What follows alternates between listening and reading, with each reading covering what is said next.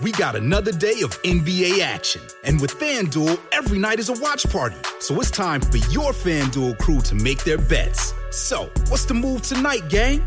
You know that new customers who bet $5 get $200 back in bonus bets if you win.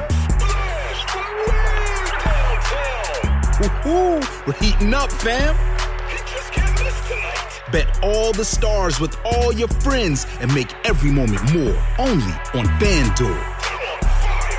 New customers bet $5, get $200 back in bonus bets if you win. Make every moment more with FanDuel. It goes down in the DM. It go down in the DM. 21 plus and present in Virginia. First online real money wager only. $10 first deposit required. Bonus issued is non-withdrawable bonus bets that expires 7 days after receipt. See full terms at FanDuel.com/sportsbook. Gambling problem? Call 1-800-GAMBLER. What is going on? What a week. We have a super, super special person in the house today. Aww. Johnny D, the snobby assistant.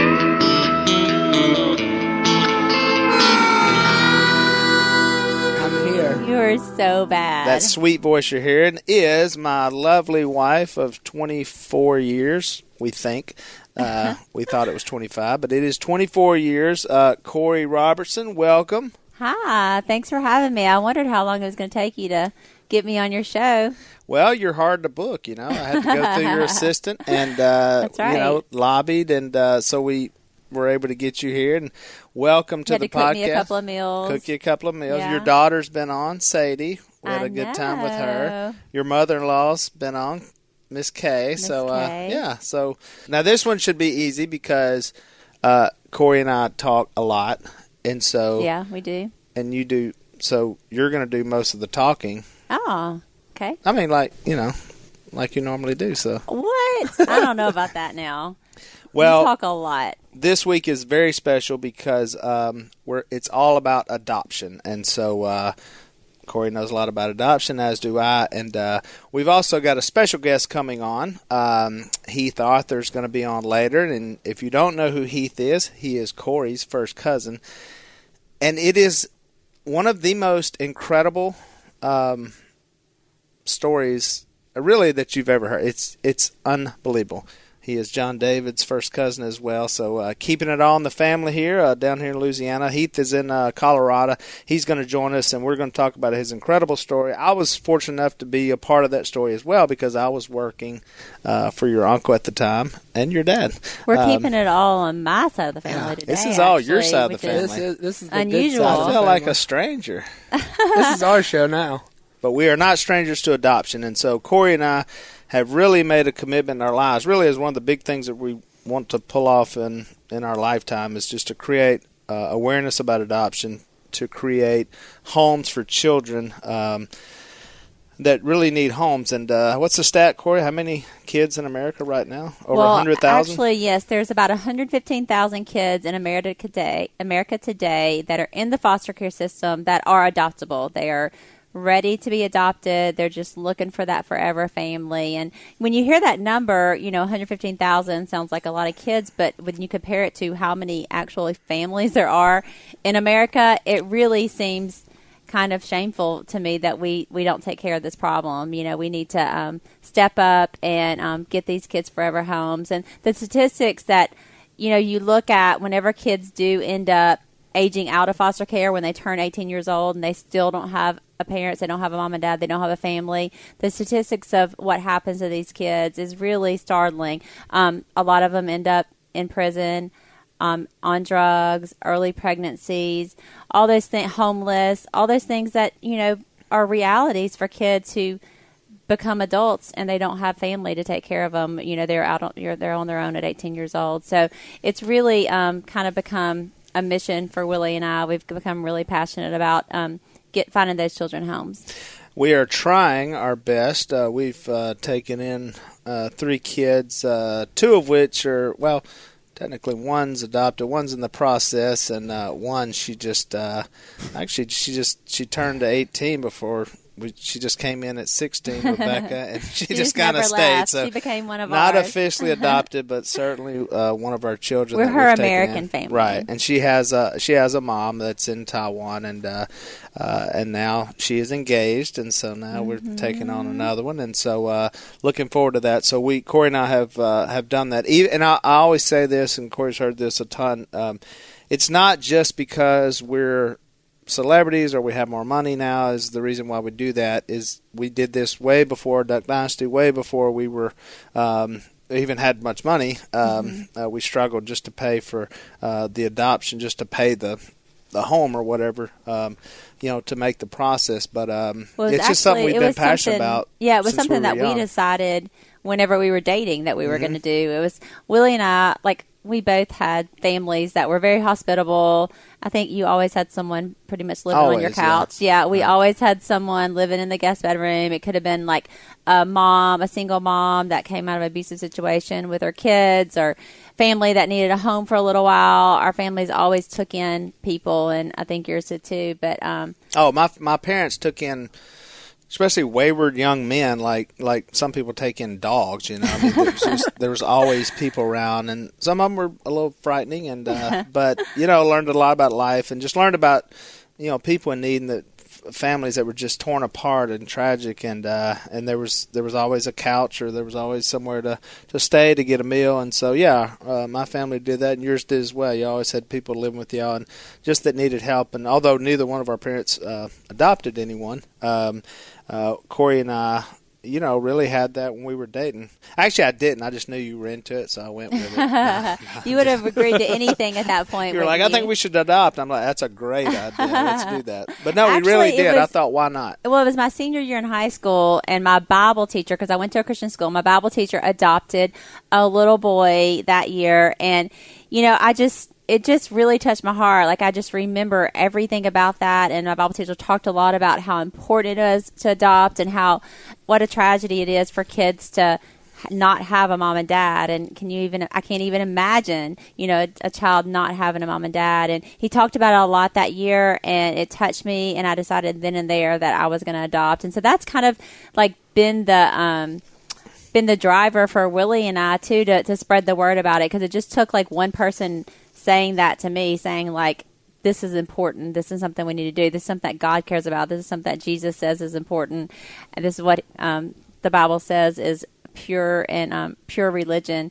is to take care of widows and orphans in their distress. And so it's one of those things that somebody just said it to me, and it's changed our life forever. We have children because of that. And so I think, okay, what if just by us saying it, someone else hears that and is like, okay, it's going to change their family forever, change a child's life forever. And that was a positive, what you saw was positive. I think what holds some people back is maybe they've heard a negative, like we brought a child in and something happened, and he turned out this way or that way or whatever. And so I think, the more that people see positive outcomes, not that it's easy. It's not easy.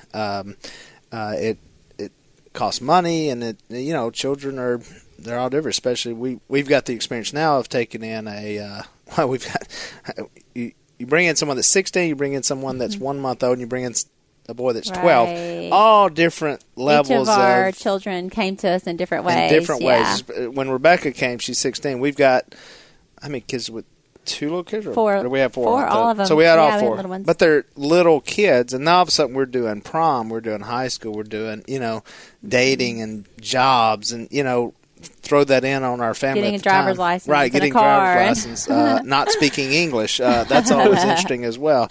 Throw that one in the mix. And then Will comes in as a month, and it's so strange how none of us planned. Where what we're talking about is we always wanted to adopt, but really had no plan. Right. And so we have We're John not great Luke. Planners. No, we're not. We just kind of it just all happens. When stuff happens, we have John Luke, we have Sadie, and then we heard that actually we tried. Right. We tried with an adoption, and turns out the lady had several other families giving money because we were paying electric bills and all this stuff, and thought that's kind of how we went through an attorney. And come to find out it was a big scam, and so the lady was just trying to get money. And at that point, I was super discouraged, and I thought, well, you try to help someone, But someone in our church had heard that we were interested in adopting. She knew of a lady and a young girl, young lady, who was fixing to have a baby, and she thought there may be an opportunity there. And I mean, it happened. When it happened fast, didn't it? Fast. It was amazing. Next thing you know, there's a new child, and then so we were so excited. And then we had our 10-year anniversary the next month, and we went to Cancun, and voila, Corey gets pregnant. So stuff happens. now we've got 2 little kids. Within 10 months, we got 2 little babies, and but just what a joy. And then this weekend, Corey and I were at the Duck Commander 500 over in Dallas-Fort Worth, and we chose this year to really make it a even bigger thing. And so we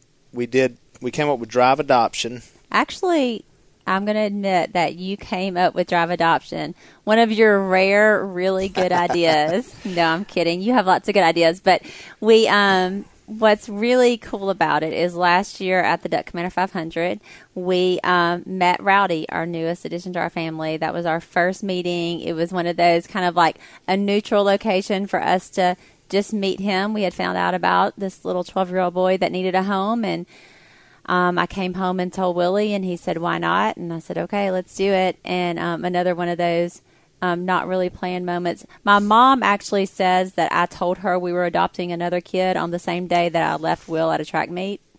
On accident? On accident. I forgot him. Yeah.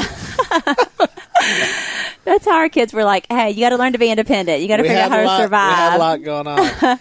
So we met Rowdy there. He thought he was just doing meeting some TV people, and we actually had other ideas, and then boom, he comes over, he's with us. So this year, to take him back with the special theme of Drive Adoption and having him there, and what was crazy to me was it's only been a year. I know. We just met him a year ago, and he's been with us, and he's been a joy. It's and for him, for an older child like that, I mean, you can imagine how tough it is. I mean, this kid really never been out of the state of Texas and never done anything, and then gets thrown into our family, which is we're always moving and shaking, and just to make that adjustment of moving from state to state, having a new house, all of a sudden you have siblings everywhere. And cousins. And crazy uncles. And seeing them on television. So, but he's been great, and so we were so proud to be able to really dedicate, that whole race to Drive Adoptions. We had several agencies there, all kind of people there from really all over the country. That was really amazing. It went from this just kind of idea sitting around the conference room at Duck Commander, like what's Duck Commander 500 going to look like this year? This is our last year to do the race, and Willie just came up with the idea to call it Drive Adoption, to launch this new campaign initiative to just really bring awareness, education, to help families who are struggling financially or whatever that want to adopt.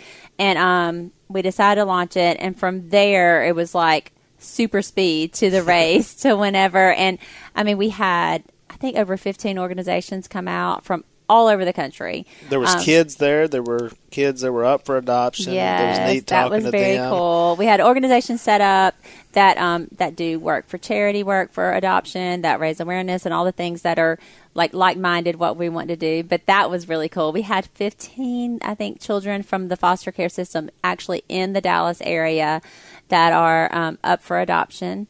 And we learned some difficult, hard stories when we were there. Right. They said that actually in that area there's not even enough homes to place kids with. Some of the kids are having to live at shelters right now. Well, and there was an older girl there, and it was she took a picture and she wrote on her little sign, "Adopt me," and it just breaks your heart thinking, I mean, you this see little 16-year-old girl who's been in the foster care system her whole life. Never had a family, never had what we just all take for granted, that, having mom and dad and brothers and sisters and just somewhere to call home, having your own bedroom and having, so heartbreaking, and we've got to continue to do that. It was great to see each of them share their stories and almost you could just tell they were encouraged by hearing other people doing good. Well, but the Sweet family, how many girls do they have? Like 8 or 10 girls that they'd taken in. Yeah. They all had their camouflage shirts they on. Were so cute. And so it was really their,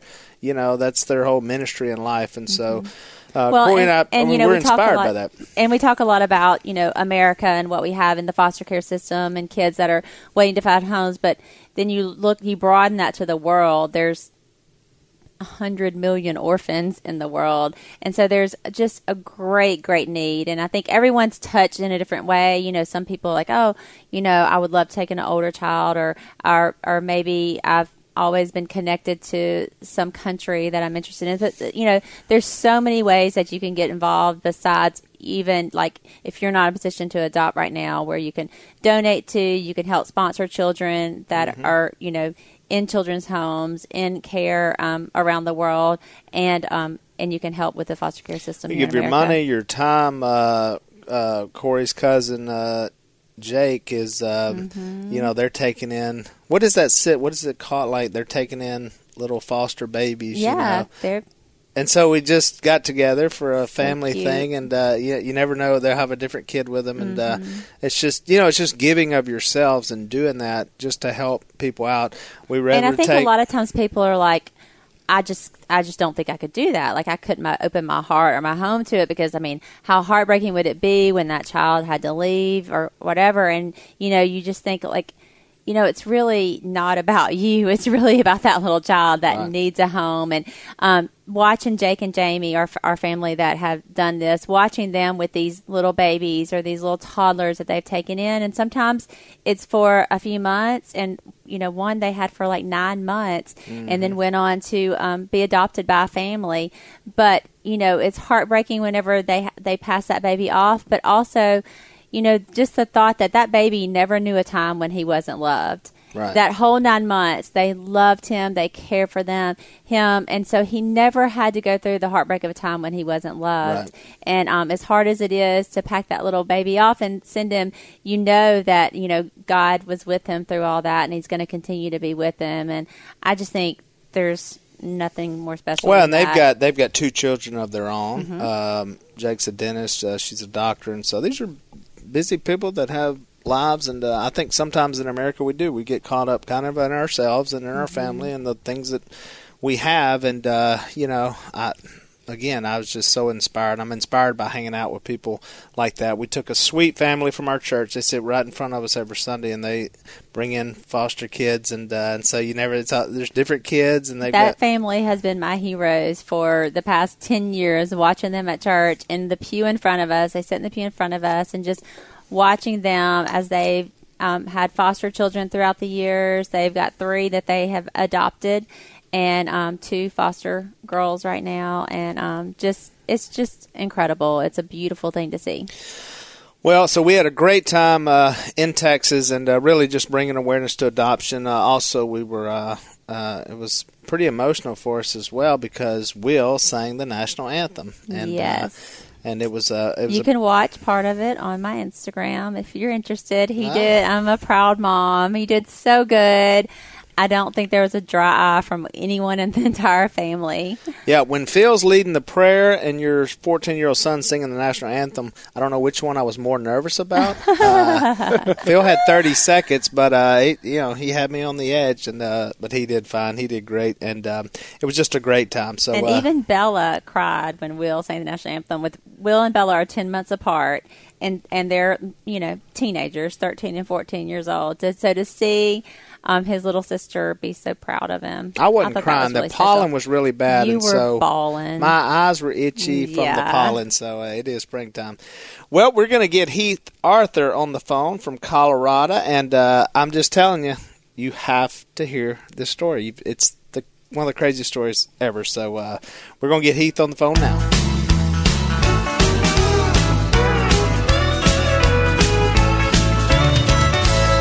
All right, Willie, I've got the man himself on the phone, Heath Arthur. He is a stand-up comedian in Denver, so go see him if you can. He was also in the movie Second Greatest, I believe is what it's called. Also, Best Man in My Wedding. That's probably the most important of all those. And he told me to say, if you're more interested, just go visit heatharthur.com. Oh, my goodness. Heath, is that your intro? That is. Wasn't it great? What? I mean, I'm impressed, Heath. you left off. You got a trophy one time for football in 4th grade, and also you made the honor roll. And That's on his website. Outstanding camper. Yes. outstanding camper. Yeah. Heath, how are you, man? Good to hear your voice. Good, brother. How you guys been doing? We have been fantastic. We're talking about adoption today, and we are dying to hear this story. It never gets old. But how's things out in Colorado? Now, Heath used to live in West Monroe, he and his family, and they moved, so we miss him. We don't get to see him as much. Last time I saw you, I may have seen you since, but the funny thing was he started being a comedian, which was awesome, and we were on the Duck Commander cruise, which I had a blast. What a fun. It's hard. The cruises like that, I don't know how to explain. It was fun, but we just needed to sleep for about 2 hours about 2 days when we got off the cruise. It was exhausting, but having the nightly things was fun because we were the entertainment as well. And so Heath was hired to kind of MC some of the stuff. And Heath, you were hilarious. I loved it. What's your what's the thing with what he meant to say? Oh, yeah. It's one of the funniest so things. good. It's one of the funniest things he does is when he's talking about my father, and my father will say things that and so Heath does this bit about what he meant to say, and it cracked us up. Do you have one? I mean, I hate putting you on the spot, Heath, but No. My favorite one is I used to work for Duck Commander. I was the IT guy. I did all the computer stuff, and I'd always come around lunchtime while everybody was napping so I could get all my work done. And Phil once came up to me, and what he meant to say was, your success in your chosen profession is evident in your outward appearance. That's what he meant. But what he actually said to me was, you're nice and pale like a good computer guy should be. He actually said those words to me, and I walked away from it, and I was like, I think that was a compliment. I'm just going to take it like that. So. Yeah, my father has a way of saying things like that. I forgot all about that you worked for Duck Commander at one point. I did. I did. I would go down there when Cy was building calls and Jace, and I'd literally go right after lunch. Everybody would eat a big lunch and then take a nap, and I'd go get my work done. Okay, now that's back Yep. when it was actually still at Mom and Dad's house. Oh, yeah. So that was at Phil and Kay's house, and so she would cook the big lunch for everybody. Yeah, and because the people who are listening they're used to seeing us at the office, and that's fairly new. I mean, because back in the day we ran everything out of Mom and Dad's house, so I'm sure it was weird to go down there to somebody's dwelling and do the computer stuff with Cy sound asleep, snoring on the couch, and because we'd have business meetings. It was crazy because by that time we were selling to Walmart, Bass Pro, Cabela's, all the big boxes. We were kind of a big deal. There. Well, I'm not saying we were a big deal, but I'm just saying right there from Phil and Kay's house, it all happened right there. Right. Oh yeah, it's crazy. And then whenever it would rain and there'd be a storm, we'd lose the internet because we were all. I mean, there's no cable. Yeah. So we were on total satellite. There still are. I mean, it's maddening down there trying to have a phone call. Well, when I first started, so at that point I said, we've got to move. Before satellite, we would get down there and there was dial-up to get to Walmart. Wow. Wow. And then, everyone would eat a big meal and literally take a nap on the couch. Whenever we moved to the warehouse, Kay asked if she could buy cots for all the guys so they could take naps. She said, where are they going to sleep at? And I said, Mom, it's an office. We're not sleeping. She was like, well, they're going to have to sleep after they eat their lunch. And I was like, Mom, we are changing the culture of Duck Commander. And the good thing is we had a pretty funny show there in trying to change the culture of Duck Commander. And I'm still trying to change it, but they're probably still asleep right now, Heath, because it's... Yeah. I'm sure when you're not there, they revert back to their old ways. Well, I want to hear this story. This is a crazy, crazy story, and I don't know. Corey, you can start it off. Tell me about Corey's family and your aunt and uncle. Yeah, I mean. Well, I'll just say the first time I met Heath. So this was when the crazy story began for me. The first time I met Heath, we had I was at a church, like a youth rally. And we were staying at the home of this nice family that had a son that was a couple of years younger than me. And I noticed that Mom was very interested in the son, but I didn't know why. And then that evening, Mom told me the story about that my aunt and uncle, Mac and Mary, had my Aunt Mary had gotten pregnant as a teenager and had made the choice that she wanted her son to have a mom and dad. Mac and Mary were not married at the time, and chose adoption for her son, and that was you. That was Heath. We were in your home. Yep. Which was just totally crazy. So you were in the home just by of your first cousin by total coincidence, spending the night. Some may call it coincidence. Well, some may call it. I mean, it's coincidental that you because there were several houses. Because when we were teenagers and we would go on a youth rally, they would just put you up in the church's houses, and so we would all stay with different people, and that's kind of how it went. And you just happened to be in the home of of Heath, that was your cousin. That it's just and incredible. Then so Heath was about 13 at the time. So fast forward about 5 years, and your mom, Heath, correct me. You need to tell this part of the story. Your mom told you about us. At that point, huh? My mom. So my parents had told me from like when I was just as early as I can remember that I was adopted. And there were times where I knew I found out probably around 10 or 11 that I actually had some siblings. But growing up, I mean, you're with your family and you never think of an additional family or anything like that, especially, the way kids think about things.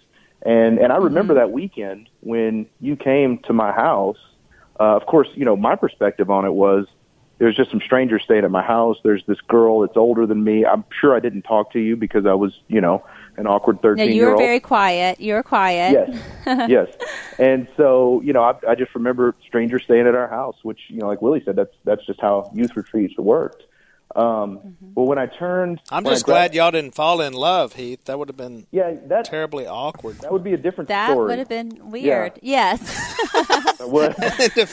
Like, oh, man, I had the hottest girl ever. Oh, yeah, she's your cousin. Yeah. So we avoided that pitfall, thankfully. And thankfully, I wasn't that hot at 14, so we're good. Yeah. I think we were both probably pretty, repulsive at the time. So awkward middle school. But when I graduated from high school, Mac and Mary wrote me a letter. Again, this is before the internet and email was commonplace. And so they wrote me a letter and sent me. I remember they sent me a striped shirt from Structure. And that was my Oh, wow. Very fan. They didn't have Structures where I grew up, so I was like, man, these big city folk sending me these fancy clothes. But they sent me a graduation present. It was real innocent. Just, hey, we want to congratulate you on this milestone, and so we started writing letters back and forth.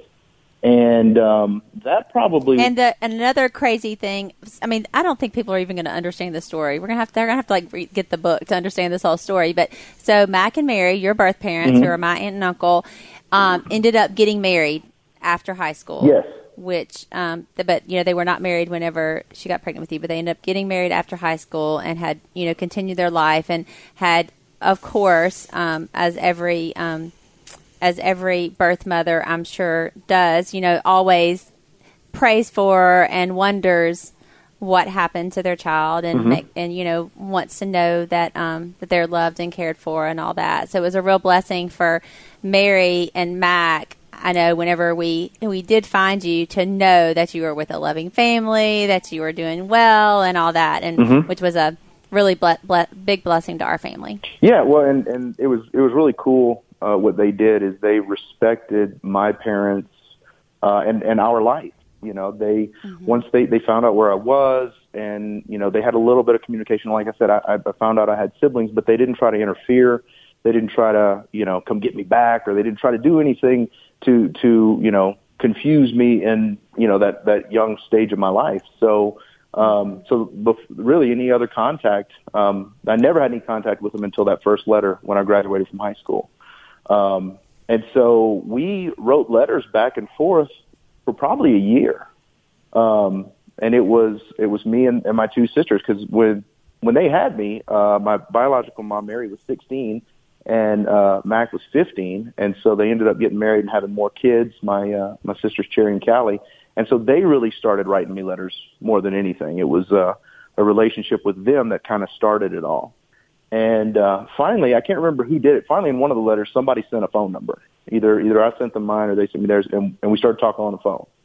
And it was really neat because they were super, careful about it. And normally when I would call, it would just be like, "Oh, hey, Heath, thanks for calling. Here, I'll go get the girls." And I would talk to Cherry and Callie for most of the time, and they would, just be let me kind of go at my own pace, as far as how I wanted to build that. And finally, so then 2 summers later, I asked them if they'd like to meet. And we ended up coming up to West Monroe, down in South Louisiana. And I met them on my 19th birthday. I think I was there. Yeah. Now, see, I was working for Mac. I was in high school, and I was working for Mac, who was a cabinet builder. Also, Johnny D's dad, Big Dave, was in there, and I worked for those guys.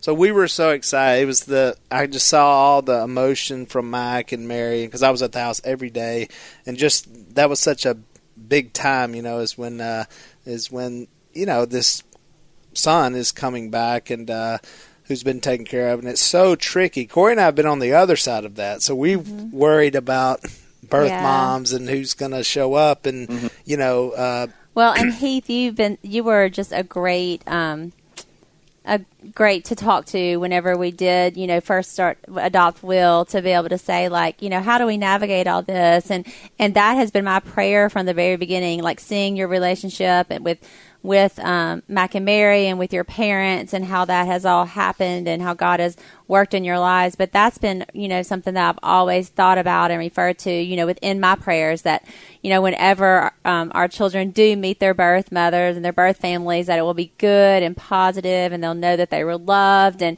we have experienced that recently, and it's just been incredible. Like, God has just been so, faithful in that and taken such good care of us. And I'm just so thankful that, seeing how his plan is unfolding, and seeing how, the birth mothers and have come together in a really beautiful way. Mm-hmm. And Heath, you ended up moving to West Monroe along with your parents, moving to West Monroe, which is incredible. Now that, all the families are up here in the same town together, and I think we all learned so many lessons, about adoption, about pro-life, and making sure that, you were even born. I didn't even realize that they were that young till you said it, 15 and 16, yep.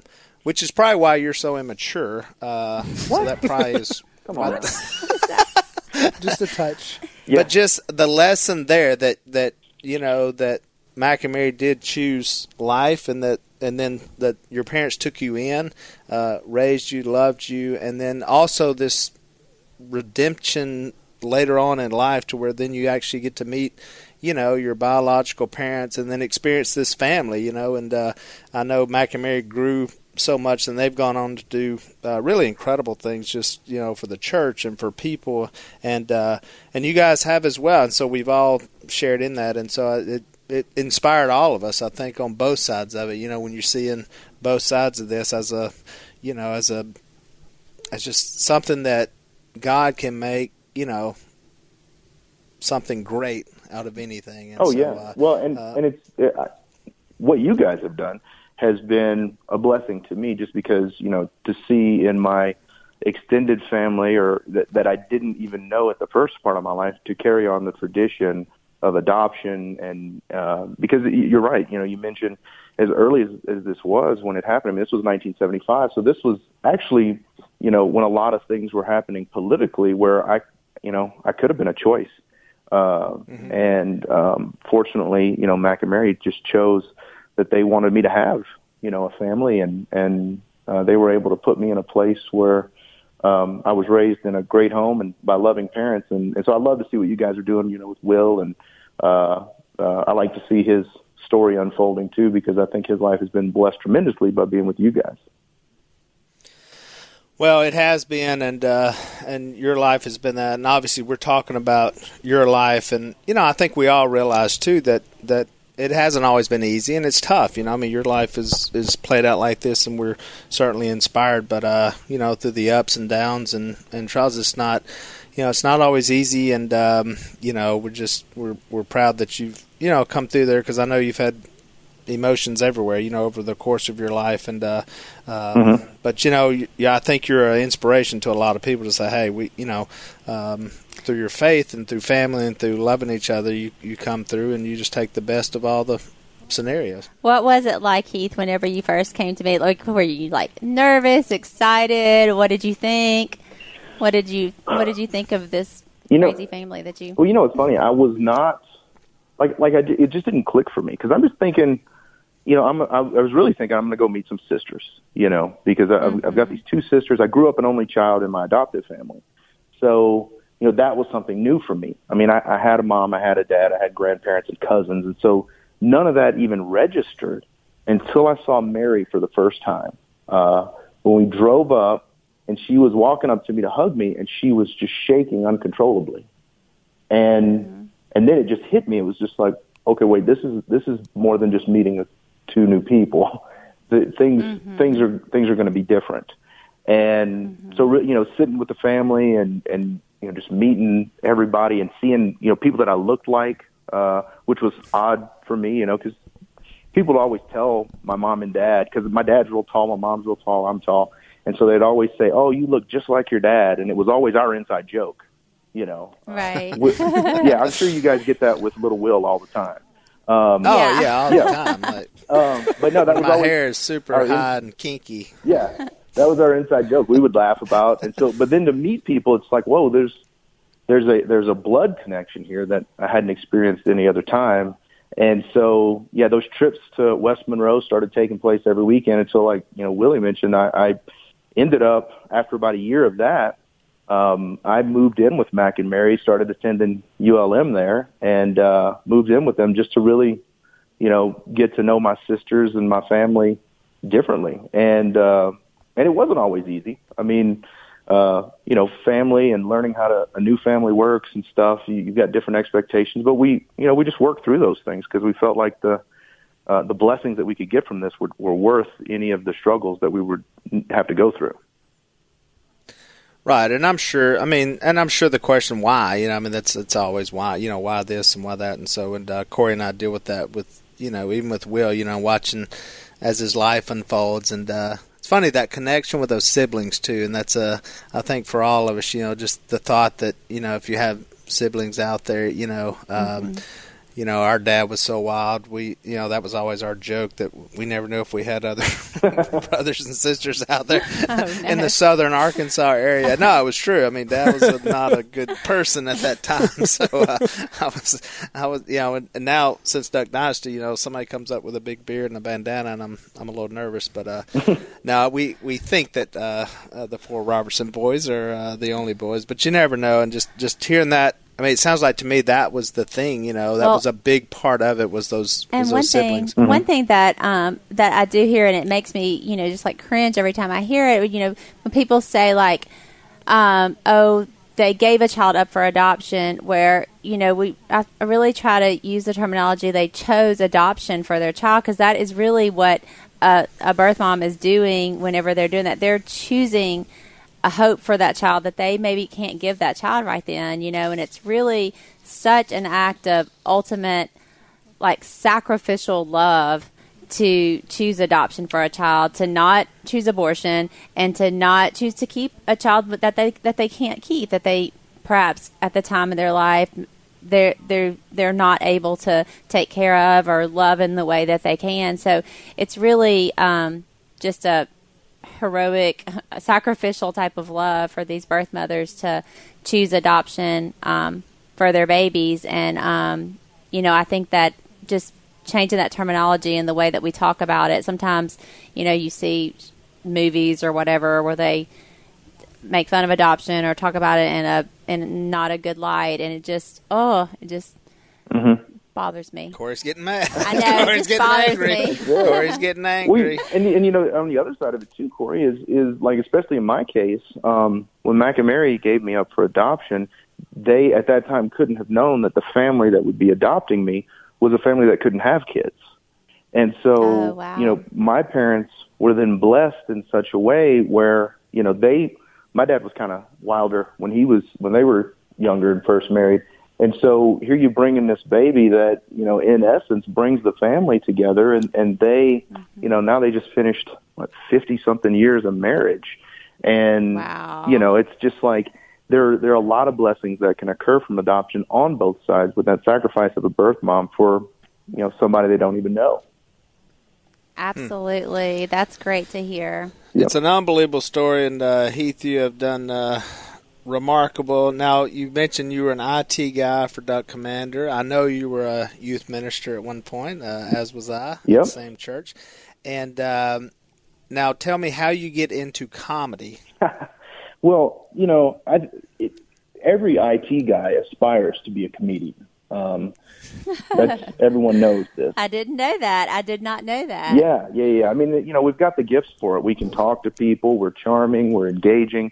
No, you know, I did corporate America for, 17, 18 years. I mean, I ran a company, worked in the executive level, and just got to a point where, you know, enough people said, you know, you're funny.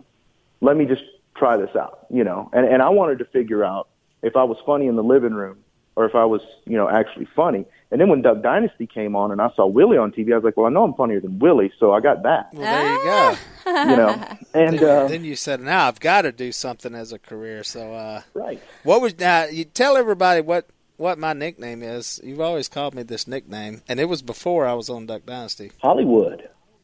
Yeah. Heath pinned Hollywood on me back when we were in our 20s. He always called me Hollywood, and so I remember once Duck Dynasty hit, and I saw you said Hollywood. I said, "Yep, you're right." Oh yeah. Finally on television, and you've also gotten into some acting. Yep.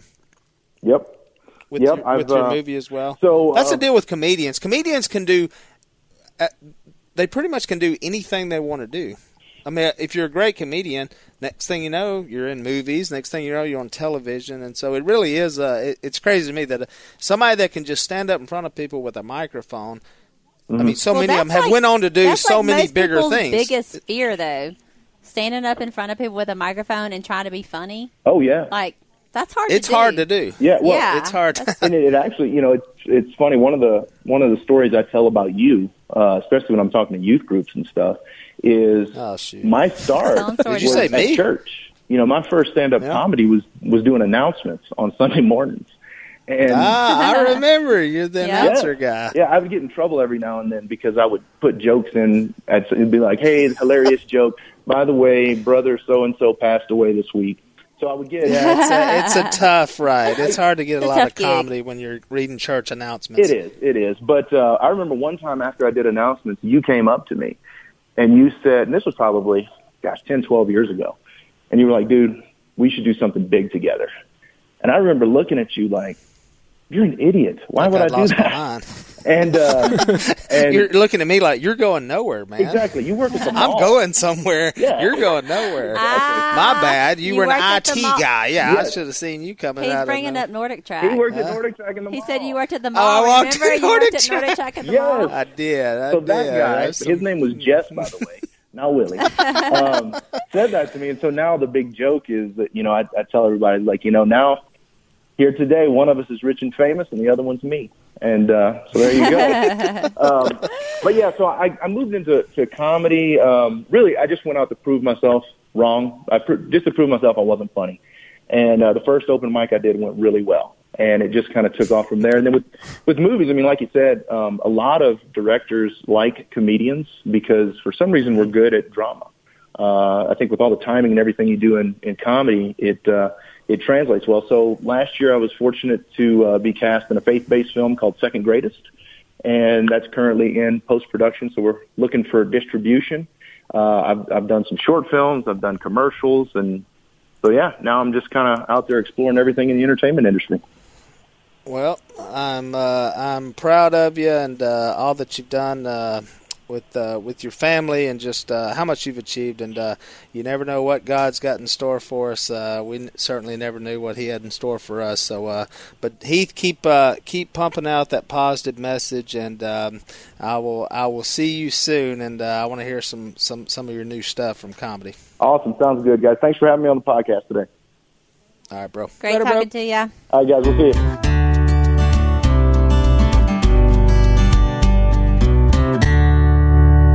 All right, that was Heath Arthur from Colorado, my wife's first cousin and Johnny D's first cousin. It's just unbelievable. I mean, how you guys made this connection and, you know, that we were able to share in his life when, you know, at some point, I'm sure his biological parents thought they may never see him again. Right. And so it's so encouraging to me, you know, that we just were able to be a part of his life, and he's been successful, and like I said, he's done all kind of jobs, and he worked kind of under me. I mean, he was a few years younger than me, so I'm just glad that he's definitely a lot of answered prayers for sure from Mac and Mary's perspective and the entire family. And yeah, he's a great guy. As you can tell by hearing him, he's a great guy. So it's amazing. But I was going to tell people about Mac and Mary's book. It's called Never Let Go, and you can find it on Amazon. And it tells like the whole story. And Mac really struggled with drugs for a lot of years, and it tells the story of how they held on and came to the other side, and have just done amazing things. I'm going to have to get Mac on the show. And I worked for Mac. My first job was and with Mac was one of the original Duckmen. One of the original Duckmen. He and Phil. He kind of followed Phil around, and so that's right. Really, when he got his life changed, and he really gravitated towards Phil, and they went on probably thousands of Bible studies, and he just got super educated in the Word and just became just a great speaker. And they're not here; they moved to Colorado as well. So we miss seeing them. Their story is incredible. It's really one of hope and forgiveness and life change and all that. It's just how God can turn mistakes into something that's positive, and we all screw up, we all make mistakes, and it's so great whenever we can, look up and now be happy and not be bitter. And because so many people in the world they're filled with bitterness, and Heath could forever have questioned why, why was I the grandchild that was, left out from you guys' perspective, because y'all were here and you had this happy family and everything seemed great. It seemed like everything was totally happy, but behind it all, and when you start hiding stuff, and and like I said, it's their life, and I know it's hard, it's hard, but God can make things better and good. And so, Corey, thank you so much for sitting in with your husband today, and I've had a great time, and something that we're super passionate about is adoption. A couple of tweets from you guys. One is, when is Willie Robertson gonna adopt me? So I'm assuming this is probably an adult, so it probably's not going to work. Yeah, I get that every once in a while as well. Yeah, when guys my age ask me when I'm going to adopt them, it's a little weird. Then I'm so happy the Robertsons publicize adoption in such a positive light. I tear up thinking about how they're changing kids' lives, and so that's really what we're trying to do. And it's not to prop us up in any way. We just want to be positive people and try to use our platforms in any way we can to just to be positive and to help people. And so that's a great story right there about redemption and love, and we just want to keep that. And so whether it's the young child who's having a child, they need somebody. That child needs somebody. Everybody needs somebody, and we just got to find our ways to help. We will finish up with Romans 8:15. So you have not received a spirit that makes you fearful slaves. Instead, you received God's Spirit when He adopted you as His own children. Now we call Him Abba, Father. And as adopted children of God, we understand adoption, and we're thankful for that. We're thankful that He took us in as kids, and we love Him as our Father. And so we try to emulate Him, and we try to be parents to our children, whether they be natural or whether they be adopted. And so go out there, guys, get involved, and help make the world a better place.